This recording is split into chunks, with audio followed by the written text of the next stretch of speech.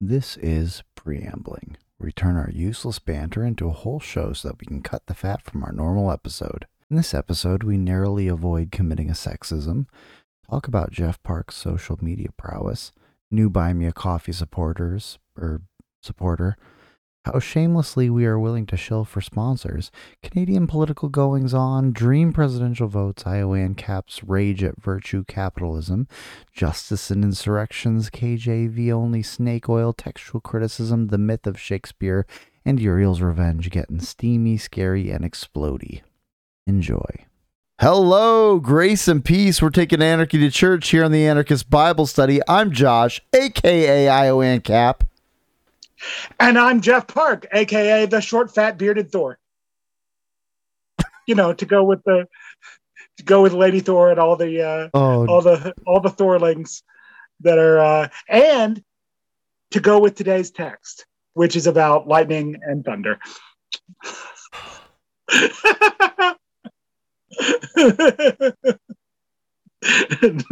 You know, you said there are only so many ways I can get you. But, you know, I am committed to finding new ones.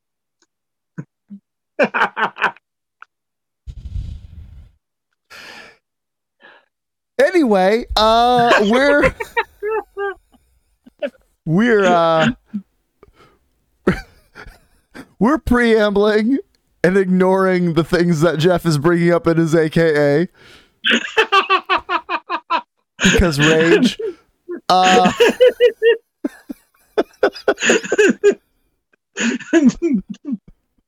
And I don't want to commit a sexism and lose our YouTube channel. or our record for a libertarian podcast number of female listeners. That's right. Three. Well, no, it's 30% listenership. Yes, that's right. We did some research. We've been watching our numbers. 30% listenership. I guess with the podcast as small as ours is, that effectively makes us the most diverse libertarian podcast on the internet. We have 1.5 women listening.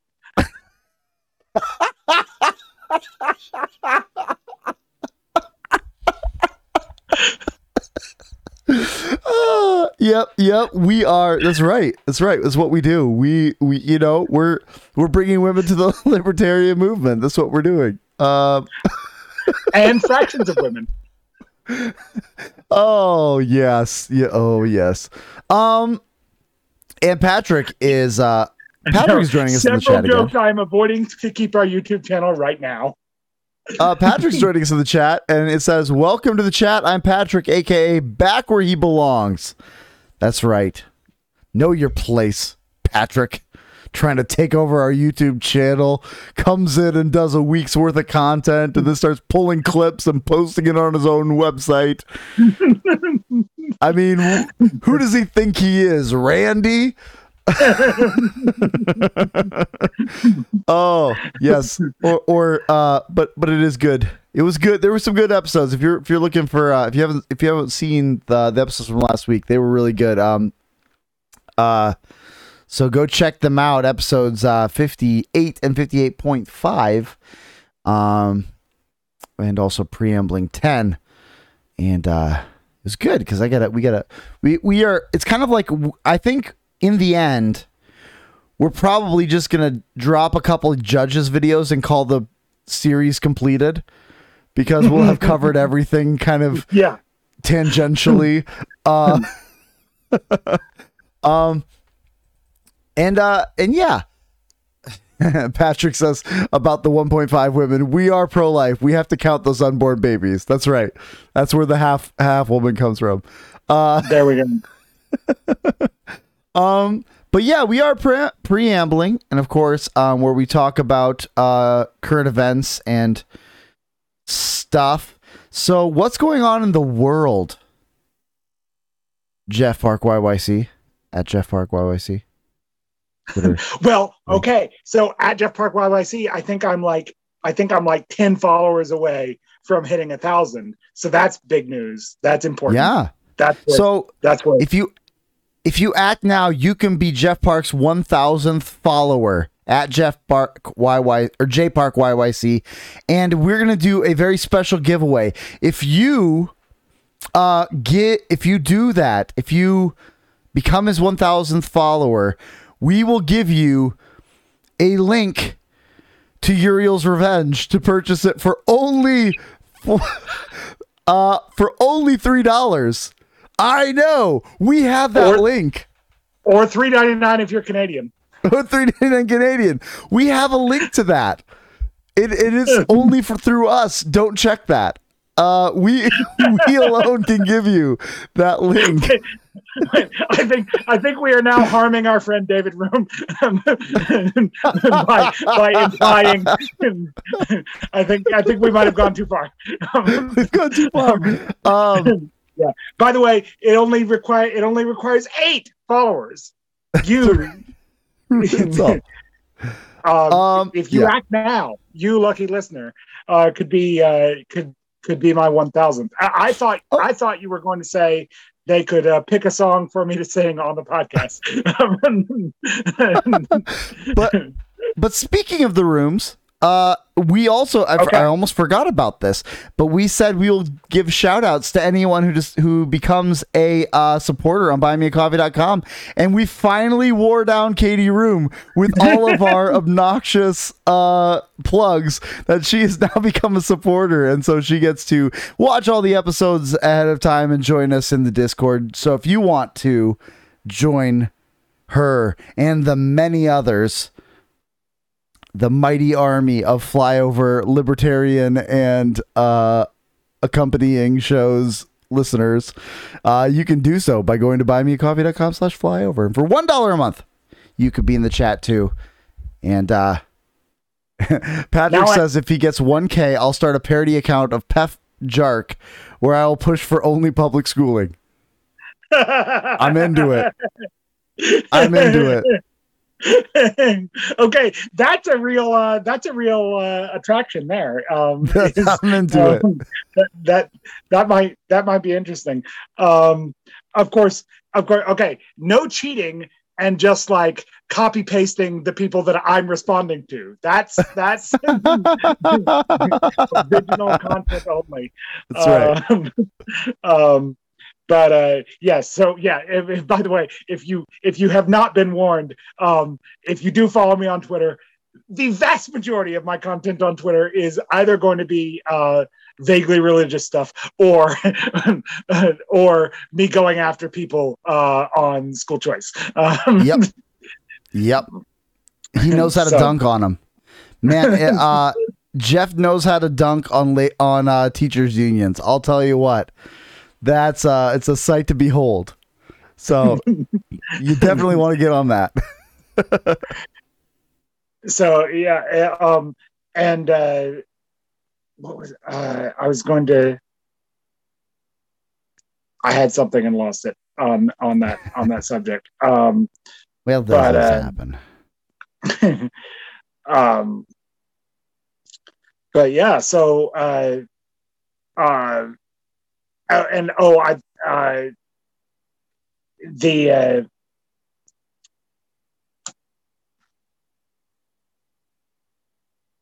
don't know. Sorry.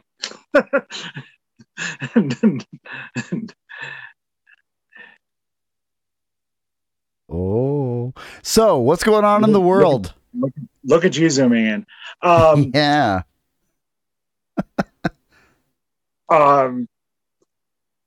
So, yeah, we had a really long, unairable conversation about many of the things going on in my world. A lot of political commentary that I'm definitely not allowed to broadcast. But yeah, we are coming up on the leadership review for Jason Kinney here in I remember what I was going to say before I need to open one of these so that I can not sponsored. Hold my train of thought yet.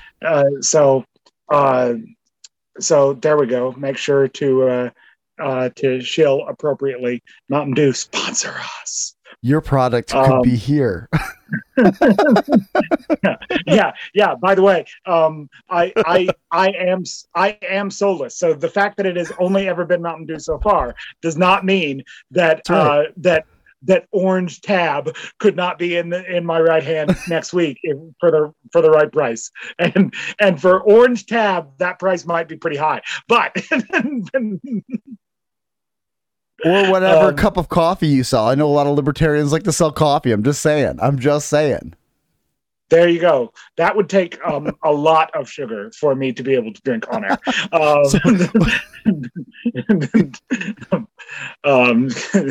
I hate the taste of coffee. But sorry, I remembered what I was going to say is the nice touch that Patrick should do for Bizarro Jeff is put his location in Ontario and Texas. That was which again, I'm going to reiterate. Share this show with your friends who do not live in Ontario or Texas. Let's diversify our listenership very clear here, about our feelings on Ontario and Texas. We are intentionally trying to alienate Ontario and Texas. I don't know what's that mean? We. I don't know where that we stuff is coming from, bro.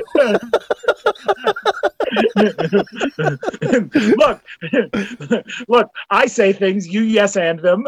We are intentionally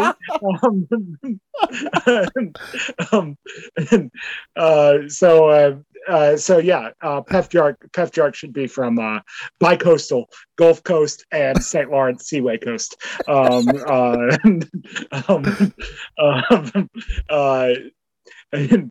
But okay, so yeah, the leadership review for Jason Kinney is coming up, and what I can share is that, I mean, I said I got out of the prediction game in 2015, but it looks not great for Jason Kinney to retain his leadership, which would be a political earthquake. I think most people are still just assuming that he's a great organizer. He controls the party. He controlled the rules. He changed the rules multiple times after the deadlines, so that he's going to pull it out. It's looking to me like none of that matters. There was just enough popular outrage that he's going to be done. So, and that should be a real warning shot to these leaders who feel like they can be too cute by half on personal freedoms. And I'm not sure that there wouldn't be if there were a similar accountability mechanism for Justin Trudeau right now, I'm not sure it wouldn't be happening. I'm very sure that if there were for Joe Biden, that he'd be in deep trouble right now. So I think so. It's one thing to win an election. It's another thing to keep the trust of the people and keep the support of the people after winning an election, and after,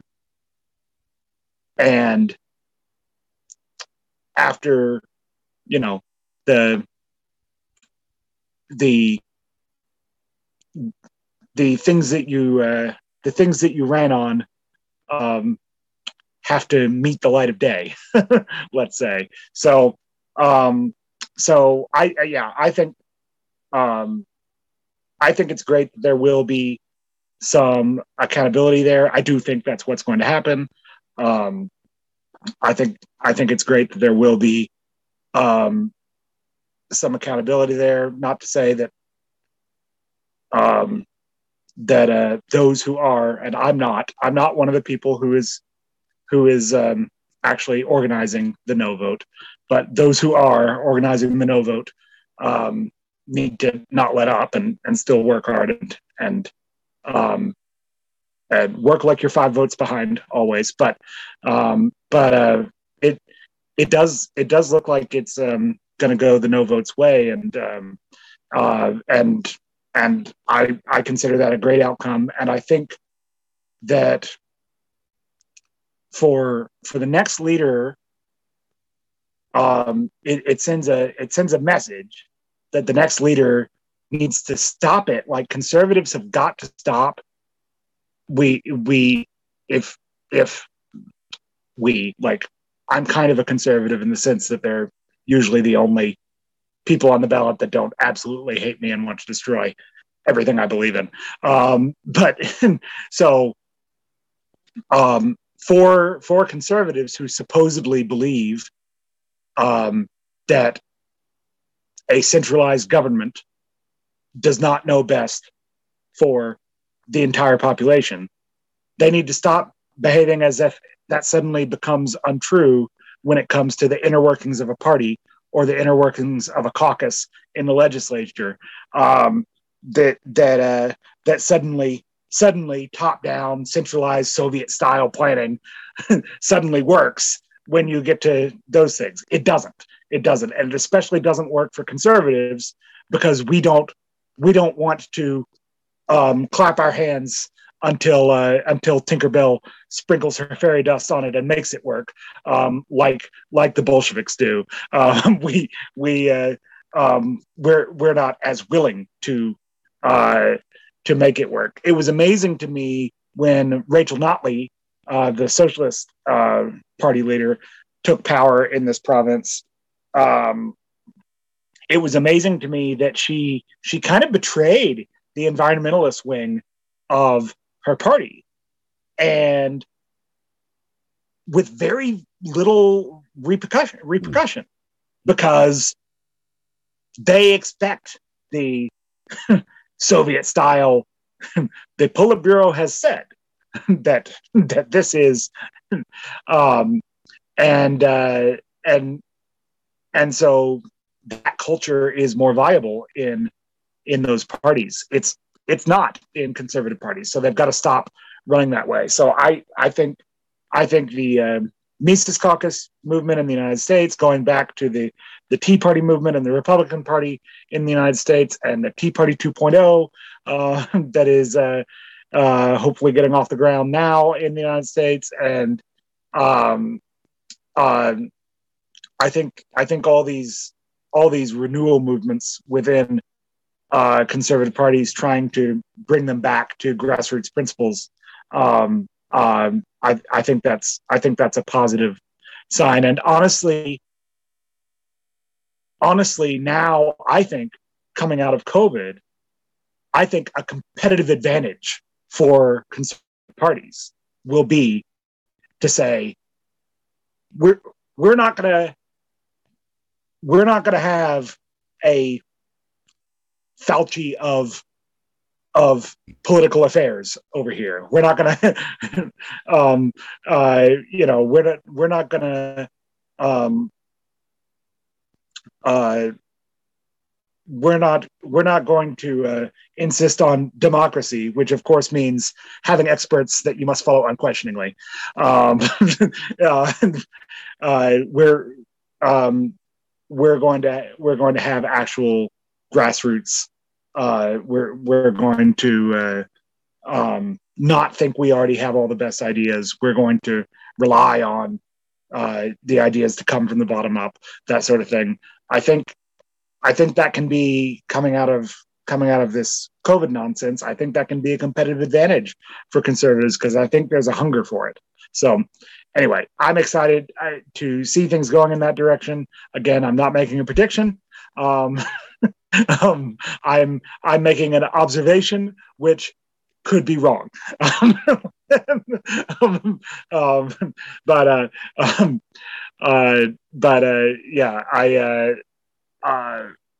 So if my observation is correct, that this is the zeitgeist at the moment, then I'm excited about it. Yeah. Yeah. Good. That's cool. What's happening in your world, Island, Cap? I don't know. I hear there's there's the I got nothing. I don't know. I'm not there's really nothing going on in my world. I'm just kind of like I'm in a holding position right now. Cap? What's that? When's field work? When's field work? When's planting? Field work must have already happened in Iowa. Planting's got to be soon. Yeah, it would be planting.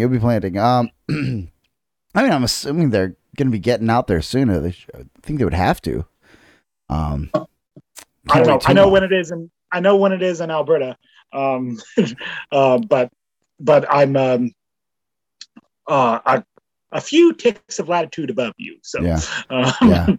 So honestly, I'm just in such a holding position right now. We've got like the countdown to new baby is in full swing. We're just waiting to meet little Peanut, and I don't know. Yeah, Reno's coming up. Patrick points out, the big Libertarian National Convention. Again, I'm also not in the prediction game. Because Janet Reno is coming to the Libertarian National Convention. Is that what's... Sorry. Wow. If she were, Sarwark would be for her. Honestly, we're just honestly, I'm just waiting for. Okay, things are looking good. I'll just say that things are looking good for the Mises Caucus, and I do have a somewhat vested interest in that. See, I'm not all in on either strategy, the Republican strategy or the Libertarian strategy. I kind of see the advantages to both. It's kind of like with my situation, it makes sense to go with the Libertarian strategy. And I just where I am. Anywho, but it looks pretty good that we're gonna be. I just would love to be able to cast a vote for president for Dave Smith. I just would. That's my dream. That is my dream to be able to do that. It would be so much fun. The last cycle gave you Kanye, and that wasn't good enough. Well, I've already fulfilled that dream. Okay, I've already voted for Kanye. Right. I mean, it's like, what's life if you don't have more things to work toward? Like I've got Kanye. I showed up for Kanye.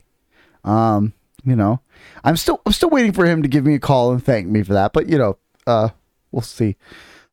He's a little busy right now. I got.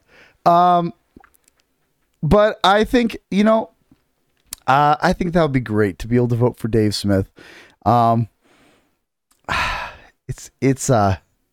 and of course, the war continues to rage on in Ukraine, which means that we are bombarded by more and more Ukrainian war propaganda, and I ordered I got business cards delivered to my house for undisclosed reasons. And undisclosed yet. Undisclosed yet reasons. And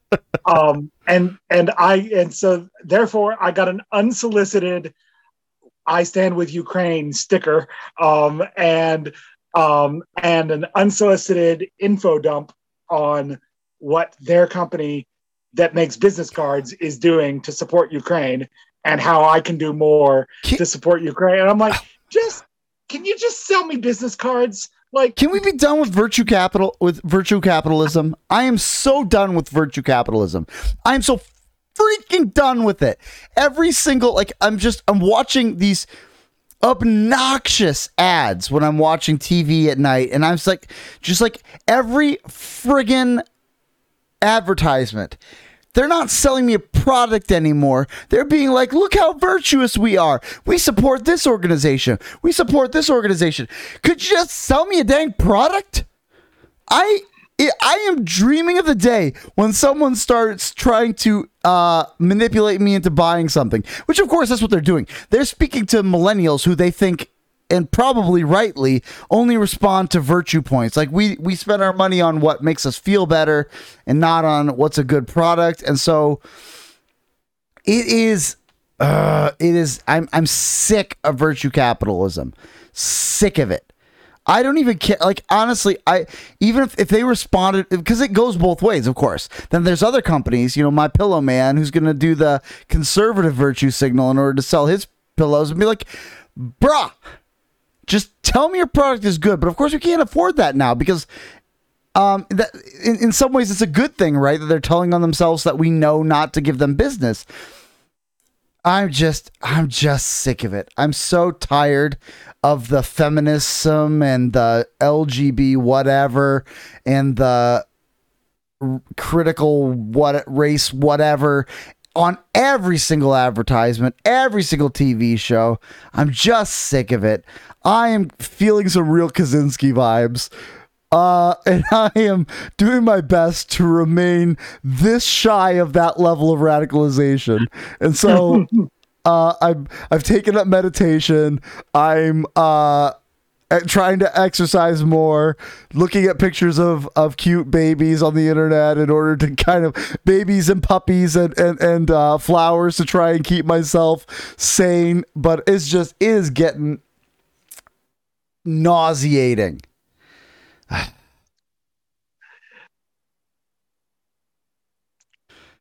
I'm going to take partial credit for this rant by setting you up with Lady Thor. Yeah.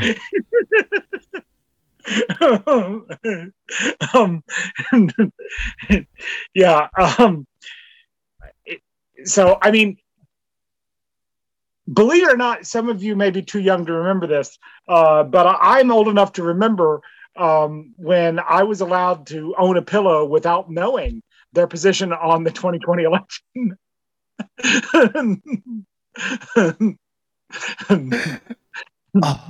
Oh, but some current events though. Now they're going to sell them with the tag that says "Do not remove," except you can't remove it because it says "Fairest election ever 2020 hashtag Biden is a genius." And you won't be allowed to remove that tag. It's the law now.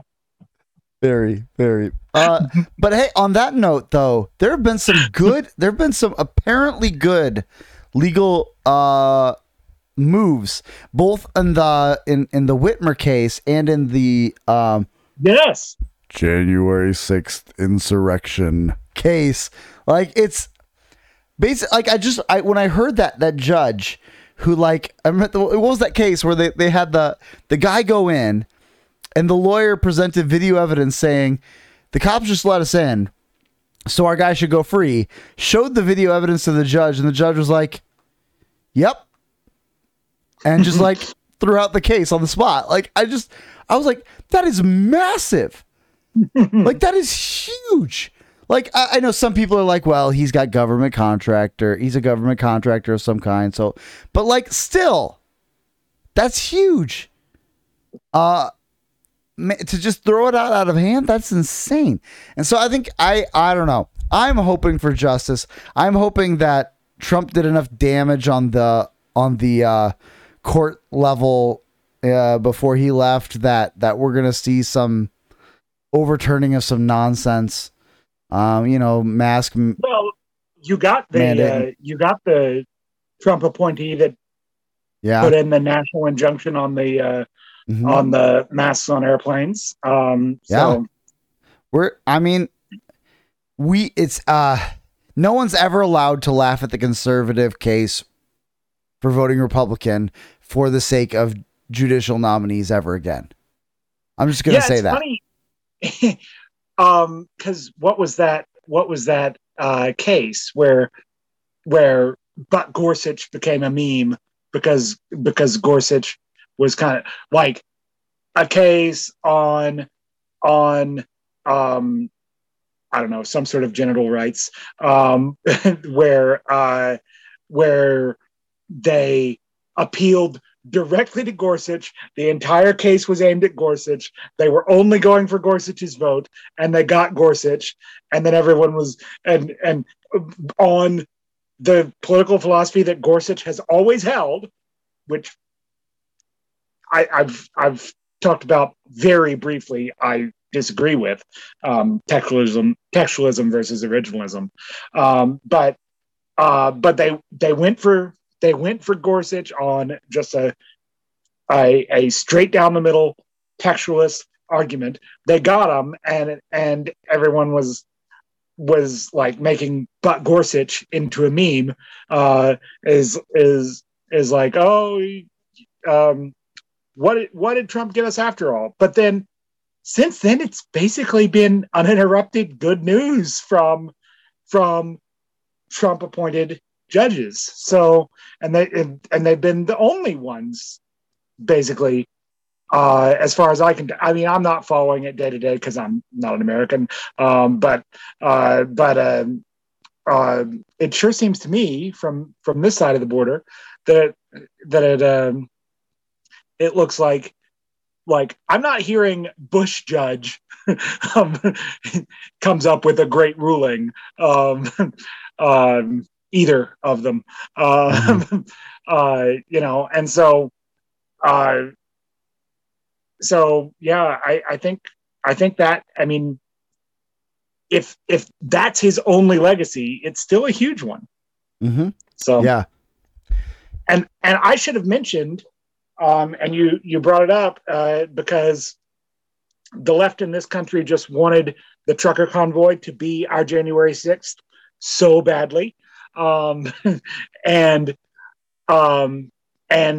regardless of how square that peg was and how round that hole was, they were going to make the trucker protest our January 6th. And so but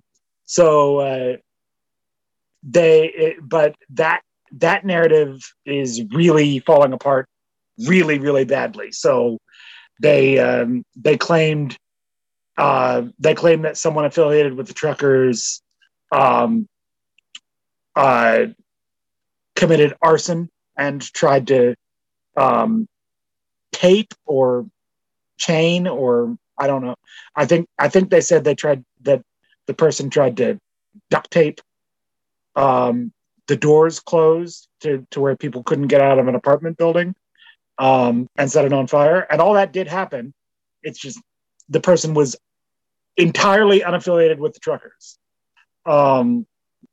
It's like we're talking about an area of Toronto, not Toronto. Sorry. You know what, Ottawa? Even I mean, even you deserve better than that. Sorry, I'm just. These are both technically cities in Ontario, so I can't decide which one to alienate more. But anyway, I need to look at more detailed stats to know which one I should alienate more. Get back to me on that, Randy. Get back to me on that.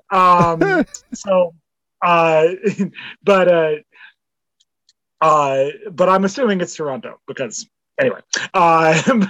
So yeah, so Ottawa, like this is an area of Ottawa that has a decent amount of crime normally. It had a lot less crime while the truckers were there. Funny how that worked. But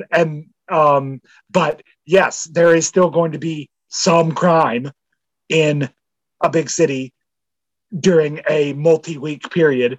But it's been remarkably difficult to pin any of it on the truckers. Basically, the only charges that have been laid are mischief charges. One of the candidates for the conservative leadership went on one of our Sunday shows this morning, and was being asked a series of hostile questions about her support of the trucker convoy, and it's funny. We were watching it and commenting that she just absolutely dismantled him, and then we're going, and then to the average viewer of this show, he absolutely dismantled her because they've lived in a completely different world on this thing. They've gotten completely different news. They have no idea what actually happened. But to us, who who actually watched it, who watched the live feeds, who watched independent media, who watched people who didn't desperately need this to be January 6th Canadian version.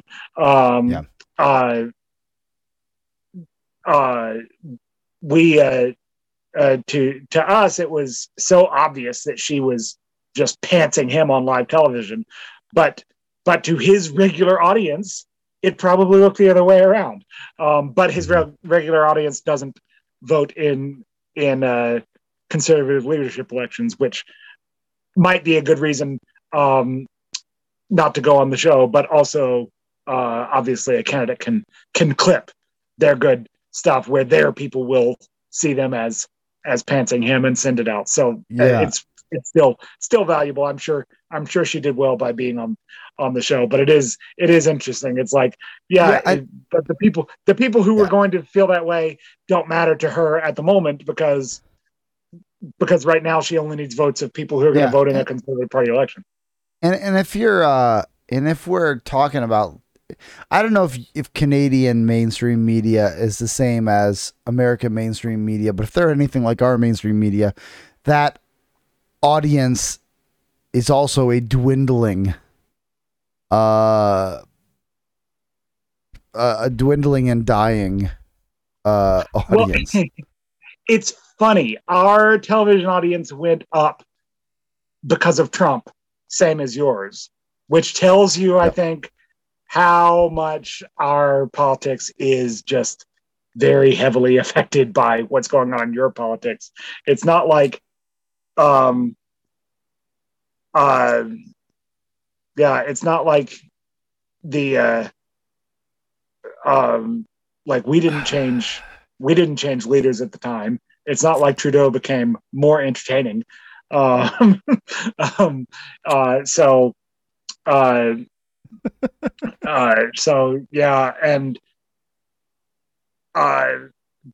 yeah, I think, I mean, I think it is dwindling and aging numbers who are actually watching it on TV, but at the same time, because of Canadian content laws, it's, I think, a lot harder to turn on a television and not see some sort of news because they have to meet a certain amount of Canadian content. And one of the easiest ways to do that is Canadian news. So, in order to have a license to broadcast in Canada. So I do think it's probably a little different just in the respect that it's difficult to turn on a Canadian television station without seeing Canadian news of some sort. Anyway,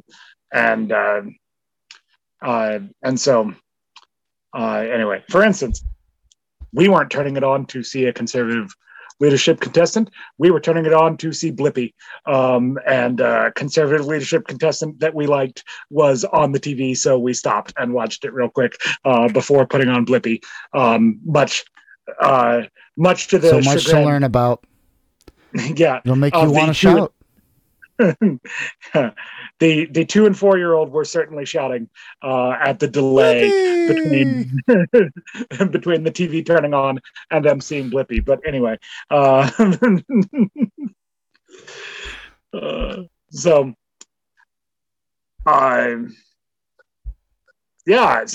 okay, I think that's probably fine for current events. Right. War, elections, I wanted to cover a few past events, which is that when Dennis sent us those comments on episode 45.5 and said that we talked about residential schools at the end of 45.5. Oh, and I said, no, that must not have been right. He must have been talking about another episode. No, the last 40 seconds of 45.5 or 54.5. The last 40 seconds of 54.5, we did randomly talk about the Pope apologizing about it at residential schools at the very end of that show, despite that show having nothing to do with that topic. Right. At the very end. So I was incorrect in my memory about that. Thank you, Dennis, for pointing that out. We will certainly, I think, when the Pope visits Canada, there will probably be things of theological and political interest surrounding that visit. So we'll probably have things to say. Yeah. But and then I wanted to. It was pointed out to me by one of our faithful Pennsylvania listeners, who I'm not trying to alienate, that we said the term TR only 5, 10, 20 times in the last episode I was on. Sure. Yep. Without ever explaining what that is. That's right. So that is. And we were contrasting it with KJV only. So if you knew what KJV only means, King James Version only, and if you were able to extrapolate that TR only must have something to do with that, then you weren't. Then you sort of followed along, and you were probably fine. But we never did explain that TR only is Textus Receptus only, which is to say the Greek text that underlies the King James Version. That it was somehow preserved in a special way, and that is the legitimate Greek text, and translations from that text are valid. So the New King James then would be valid, and so forth. The New King James would be valid. Also, anything translated from the TR would be valid. Like they would even a TR onlyist would honestly maybe not even be against, like, say, doing a newer translation. Like they might say. They might criticize KJV for outdated language. They could criticize KJV for maybe they think it's a bad translation. Although for me, it's hard. The only argument I can really see against using the KJV from a TR only argument perspective is the outdatedness of the language. Like if there's going to be any push, and so they might disagree with the NKJV because they would say, well, it was translated poorly into the modern English, but the KJV, I've often said my only problem with the KJV is the manuscripts. I think as a translation, it is remarkably accurate. Yeah, it's there are a couple decisions they make that are wild, but I mean, I think that I probably could come up with one or two in the ESV that I think are. Why did you go there?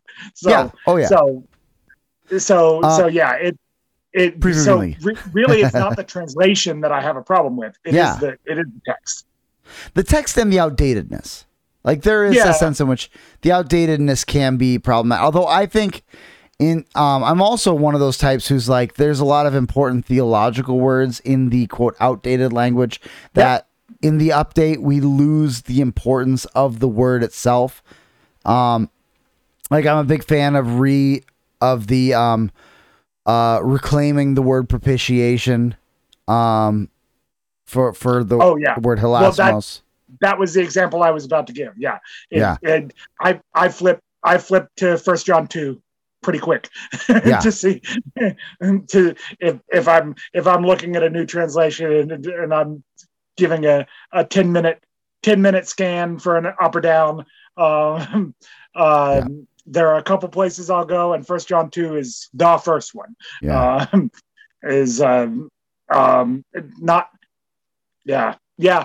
I mean, you're really not getting anything else. You're really not getting it right with anything other than propitiation. And I don't know what you're helping with words like expiation, which are basically equally hard to understand. Yeah, except for it does eliminate the wrath-bearing sacrifice aspect of it. Well, but that's the problem. Right. But that's what I mean. Is like the only reason you would do that is for theological reasoning. I'm saying I don't know what you're getting good. What good thing you're getting? You're not. It's not clear. Well, from their perspective. Yeah. Yeah. Congratulations, Brian Zahn. You now have a translation for you. But although not really, because he'll still find dozens and dozens and dozens and dozens and hundreds of things to disagree with from the Bible because he is not a believer. But anyway, the Brian Zahn shot was for free. So, but yeah,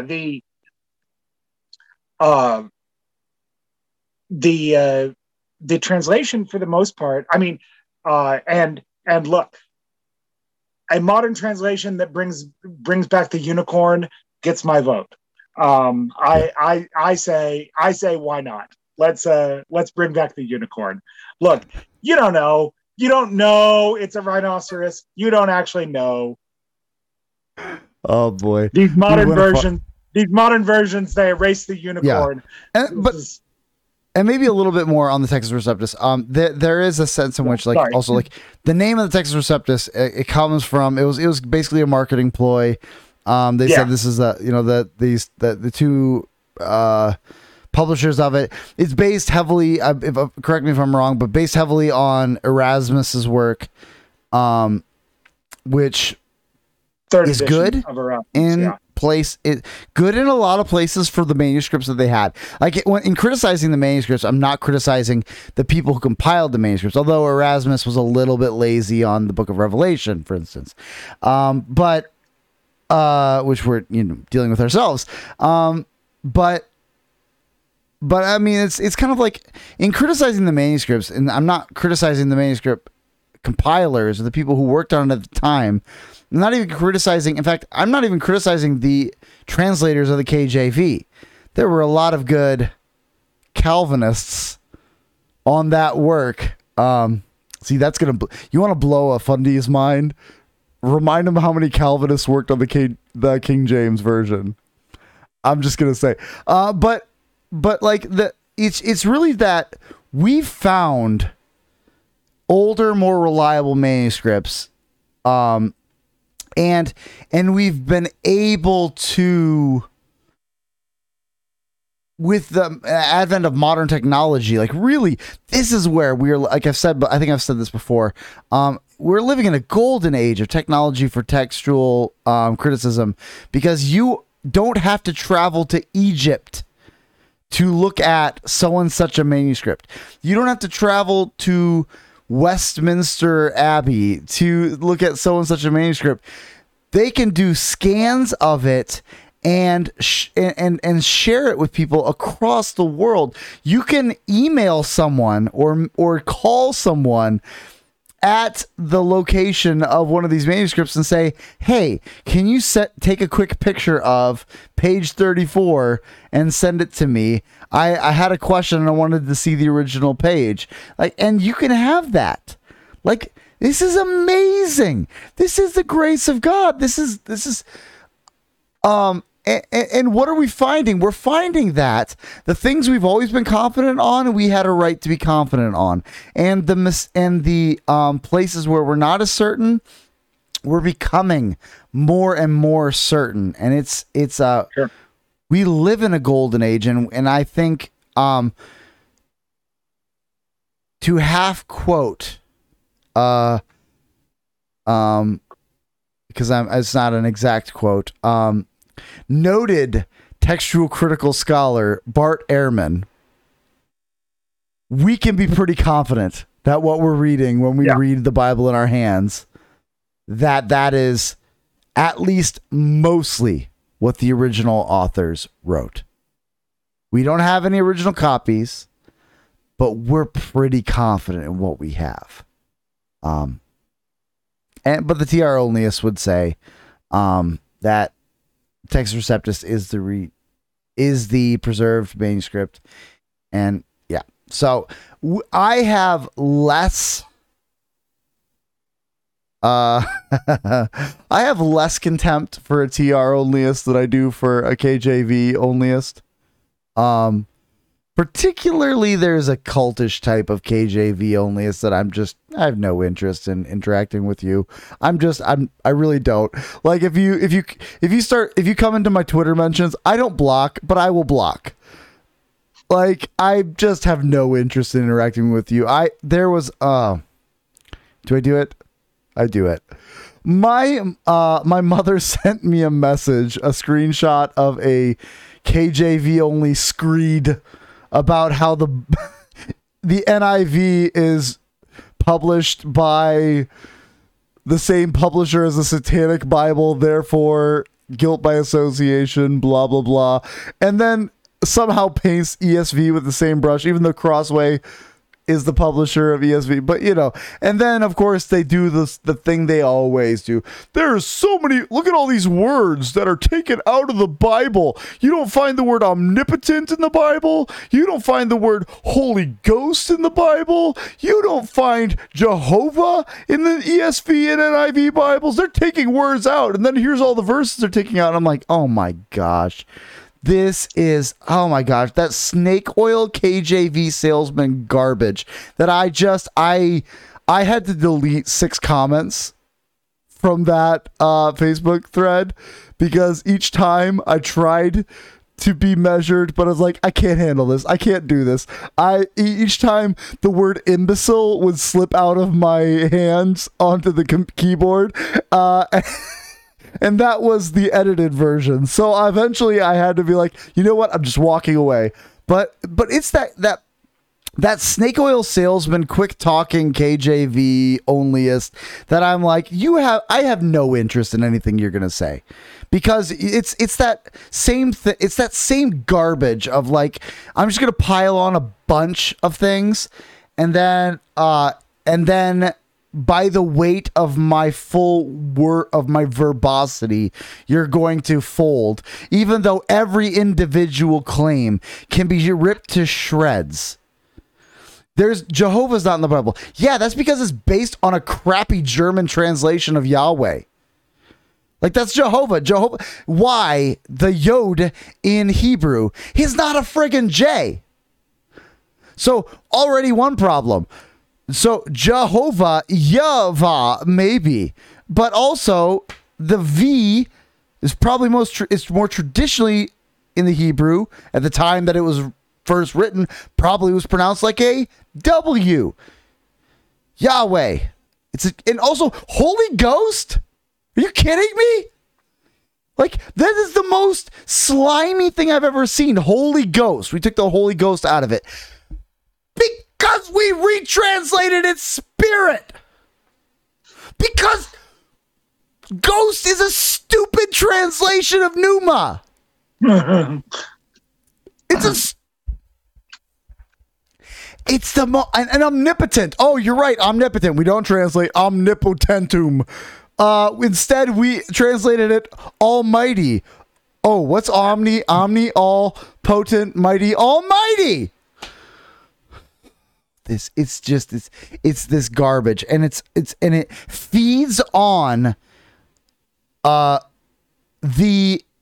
naiveness of the masses who have never done any study in textual criticism. And why would they? It's a really arcane, nuanced, difficult subject. Why in the world would they have done so? But it's feeding off this naivety. And it's snake oily, slimy. I have nothing but contempt, and I will never argue with you. I will only mock you. Because, like, look at all the secret gays who worked on this translation. Yeah, you want to take what people are saying now about the people who worked on the KJV and see how it comes out on that score. Now, I'm not saying that that they're right when they say that. I'm just saying that if you're going to, because sometimes they'll go back, sometimes they'll go back to I'm shaking my head at you, Patrick. Yeah. I'm just shaking my head at you. sometimes they'll go back to like Stephanos and I'm trying to remember which one they go back to, and they use the modern everyone was secretly gay kind of scholarship to go back and say that one of these guys was secretly gay. So if you're going to do that, then all right, fine. Now do it to the King James version, which, okay, let's start with King James, who they're going to claim was secretly gay. Then let's go to the next most famous person who worked on the King James version, Shakespeare, who they're going to claim was secretly gay. And we'll just keep going. We can keep going until we run out of people that secular scholars have ever cared about, basically. But of course, the big problem with that argument is that Shakespeare is a myth. All right, moving on. I have opinions about that, but I'm not going to talk about that because we're preambling. And instead of talking about an ancient writer, I'm going to talk about a new writer. Ooh. Look at me go. That was called a transition. That's what we call it in the game. Transitioning. Oh, we're talking about Uriel's Revenge by the famed author David Room. And whoo boy. Maybe Christopher Marlowe secretly wrote this under a pseudonym, but we'll whoo, we got Steamy this week. Right? Yeah, that's right. Whew. Now we know why Katie asked that question in our AMA.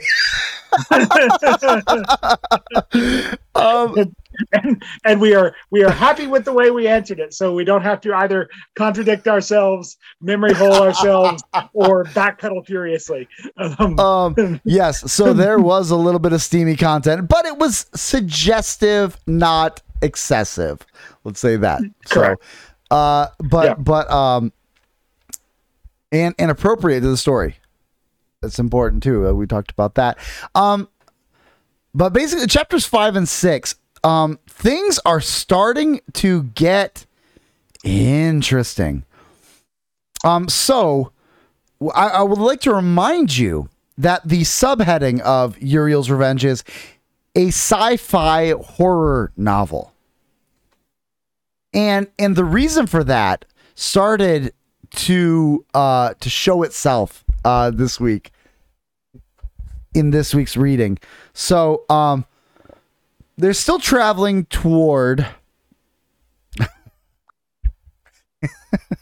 Patrick said, "No, I'm sorry. They just slept with each other. They didn't sleep with each other."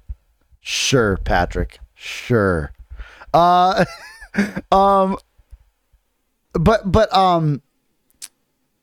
they're still on the way, and then in the middle of the night, Brian hears a tapping on his door, and there it is. Evie. Again, why do I keep trying to turn her into a Pokemon?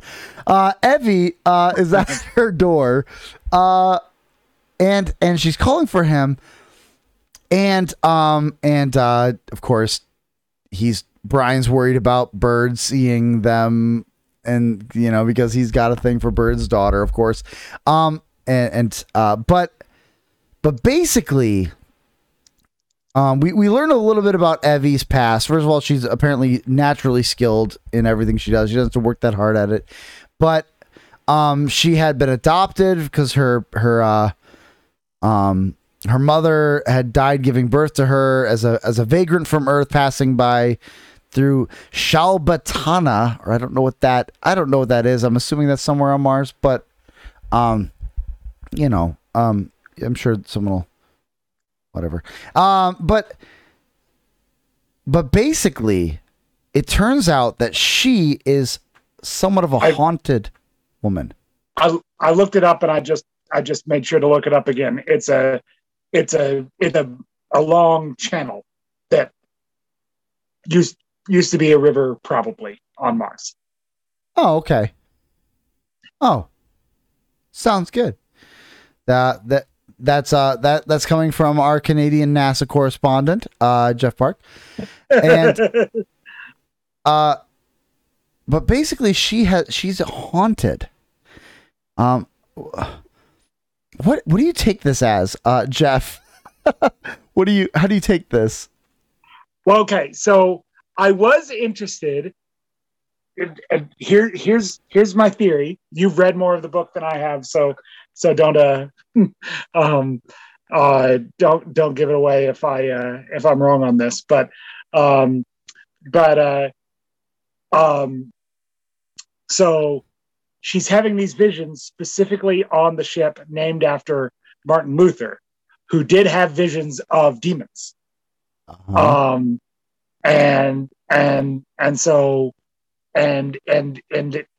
He gives us enough information to know that the visions are only happening on this ship, on the Martin Luther. Sure. Well, right? She says, this is the first time I've seen it in 6 months, and the first time I've seen it on a ship. So, it's a vision that's only ever come to her. On land. I misunderstood. Though I mean, you're probably not wrong that the first time the visions come to her, it's on a ship, is probably some kind of an authorial hint of some kind. I think you're probably not wrong, but basically she because I'm pretty convinced these are demons. Yeah, it seems realistic, a reasonable assessment, especially because he's given us some hints that spiritual warfare sort of things are involved, that there's some kind of a it's not just like, the talk of cessationism versus cautious continuationism, the fact that there's visions involved.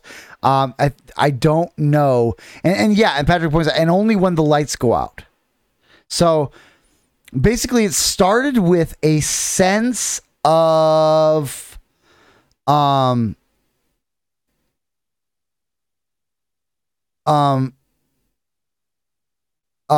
sense of what is it? A feeling of electricity and warmth or something like that. I think that's how they translate it, or not translate. How they put it. Let's see. Yeah. Electric and warm. There it is. I kind of like this because I think this makes some amount of sense. He's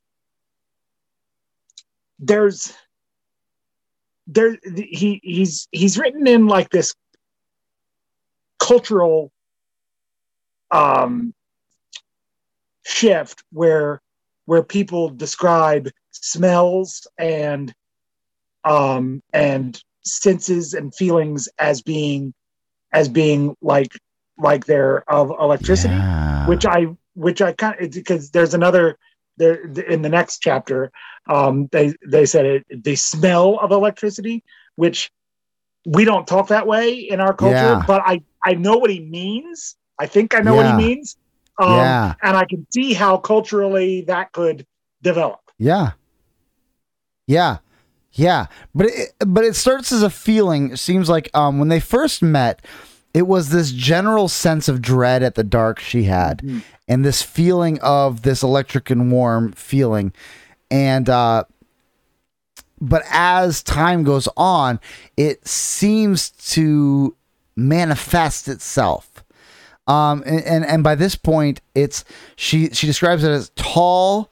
It seemed like it had to hunch over to fit in the room. The head looks like a raven's with a sort of beak, but the eyes are huge, like baseballs that stick out of the side. It had hands with fingers a foot long. I think it has wings too, but they were folded at its side.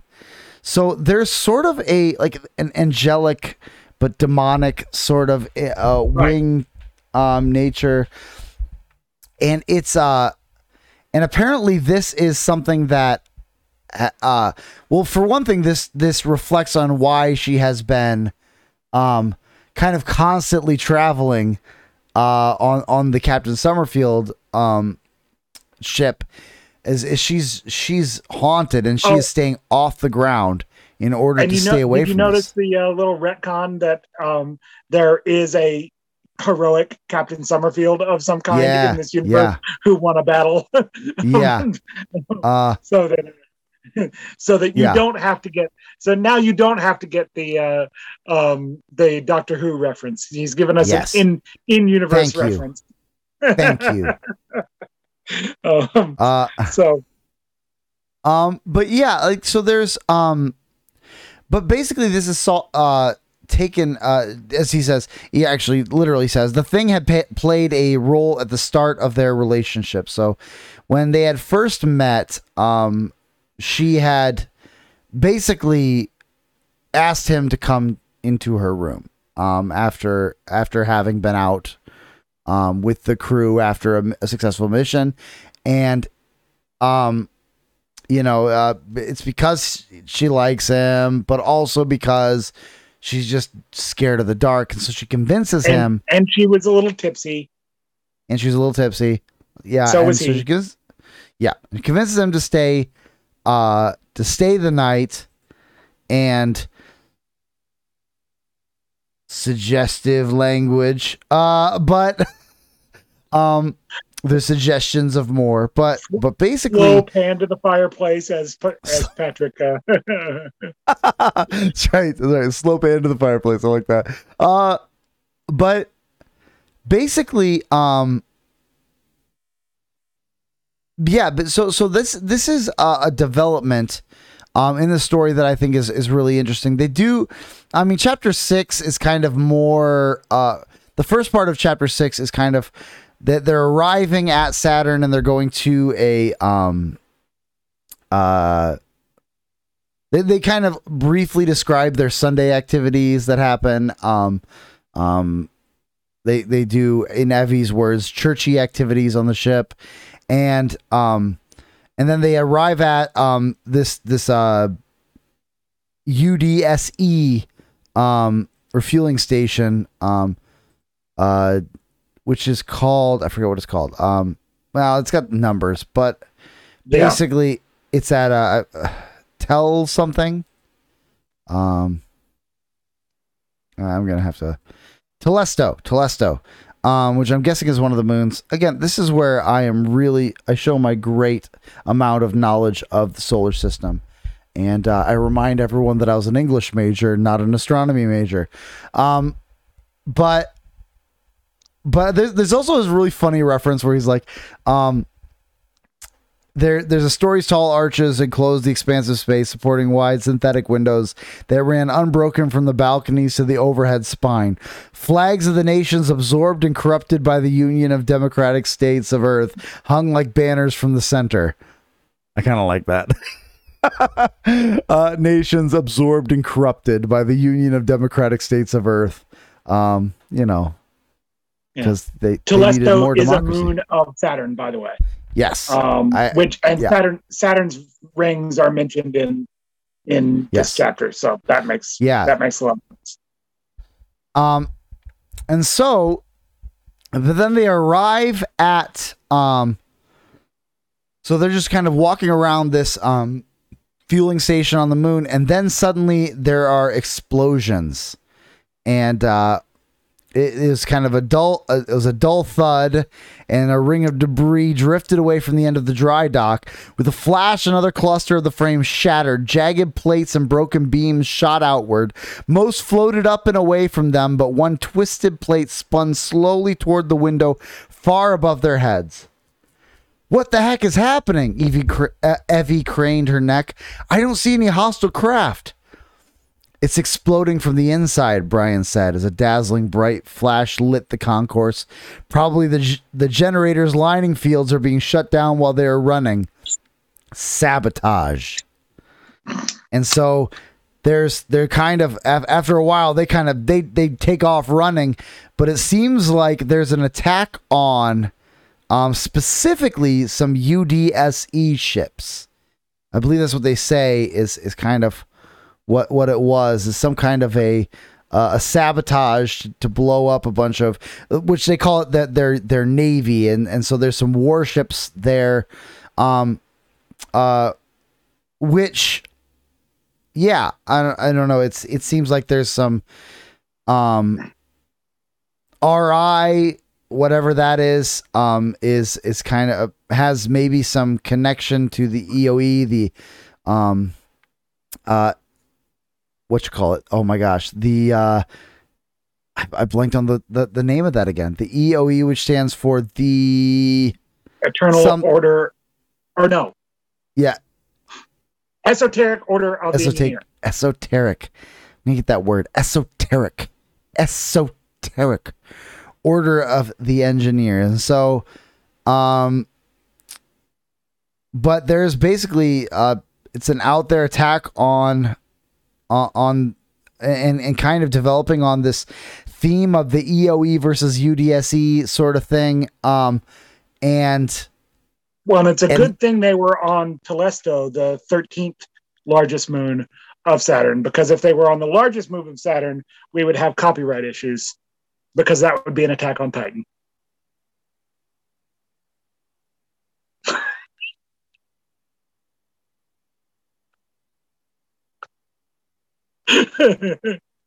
I feel like reading this book was a giant mistake. With you. Reading the book with you, not reading the book, reading it with you is a giant mistake. Oh boy. Oh boy. Anyway,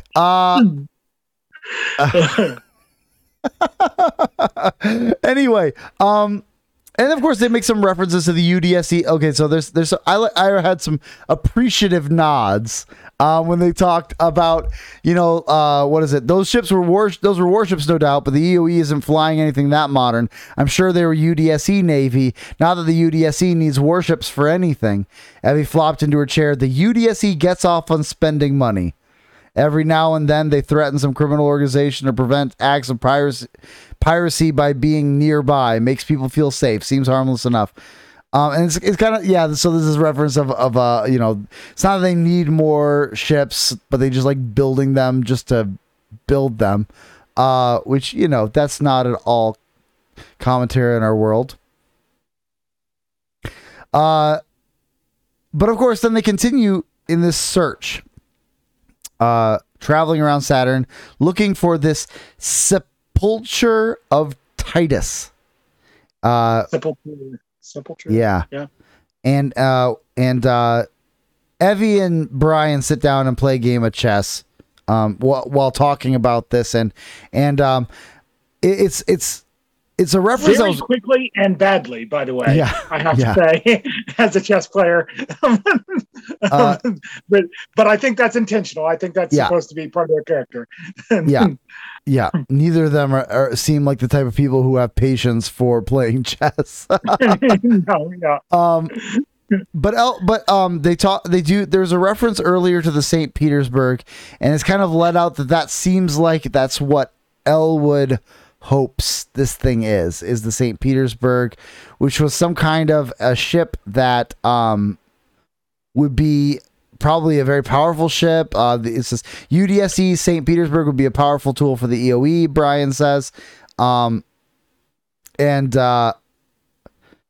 there's some connection that Brian has. They hint at a connection. So Evie looks at Brian and says, "If we do find it, the St. Petersburg, and it's intact, how are you going to feel about boarding it?" And then Brian responds, "Whatever happened, I'm sure Rodney's dead and he's with the Lord now. I don't feel the need for closure, but I'm not opposed to getting it. I'll be fine." So there's some kind of a connection that Brian has. Okay. I didn't miss something there that Rodney's a new character here. It seems like a newly mentioned character. And of course, he's just dropping breadcrumbs for us to catch up along the way. Yeah. And I think that's and I think this RI, I think, is another one that we weren't totally supposed to understand quite yet. Yeah, and I feel like that's also very in keeping with the world, with the way you write from in-world. Is some, there's things that we have acronyms for that we don't know what it means. It's just or that we know what it means, but someone just jumping in wouldn't know what we're referring to. It makes sense. But then, of course, they ask the real question, like, what is Titus? And it seems, and it seems like they're referring to There's something going on. There's some deeper mystery involved. There's some deeper thing at play, and there, but we're moving forward.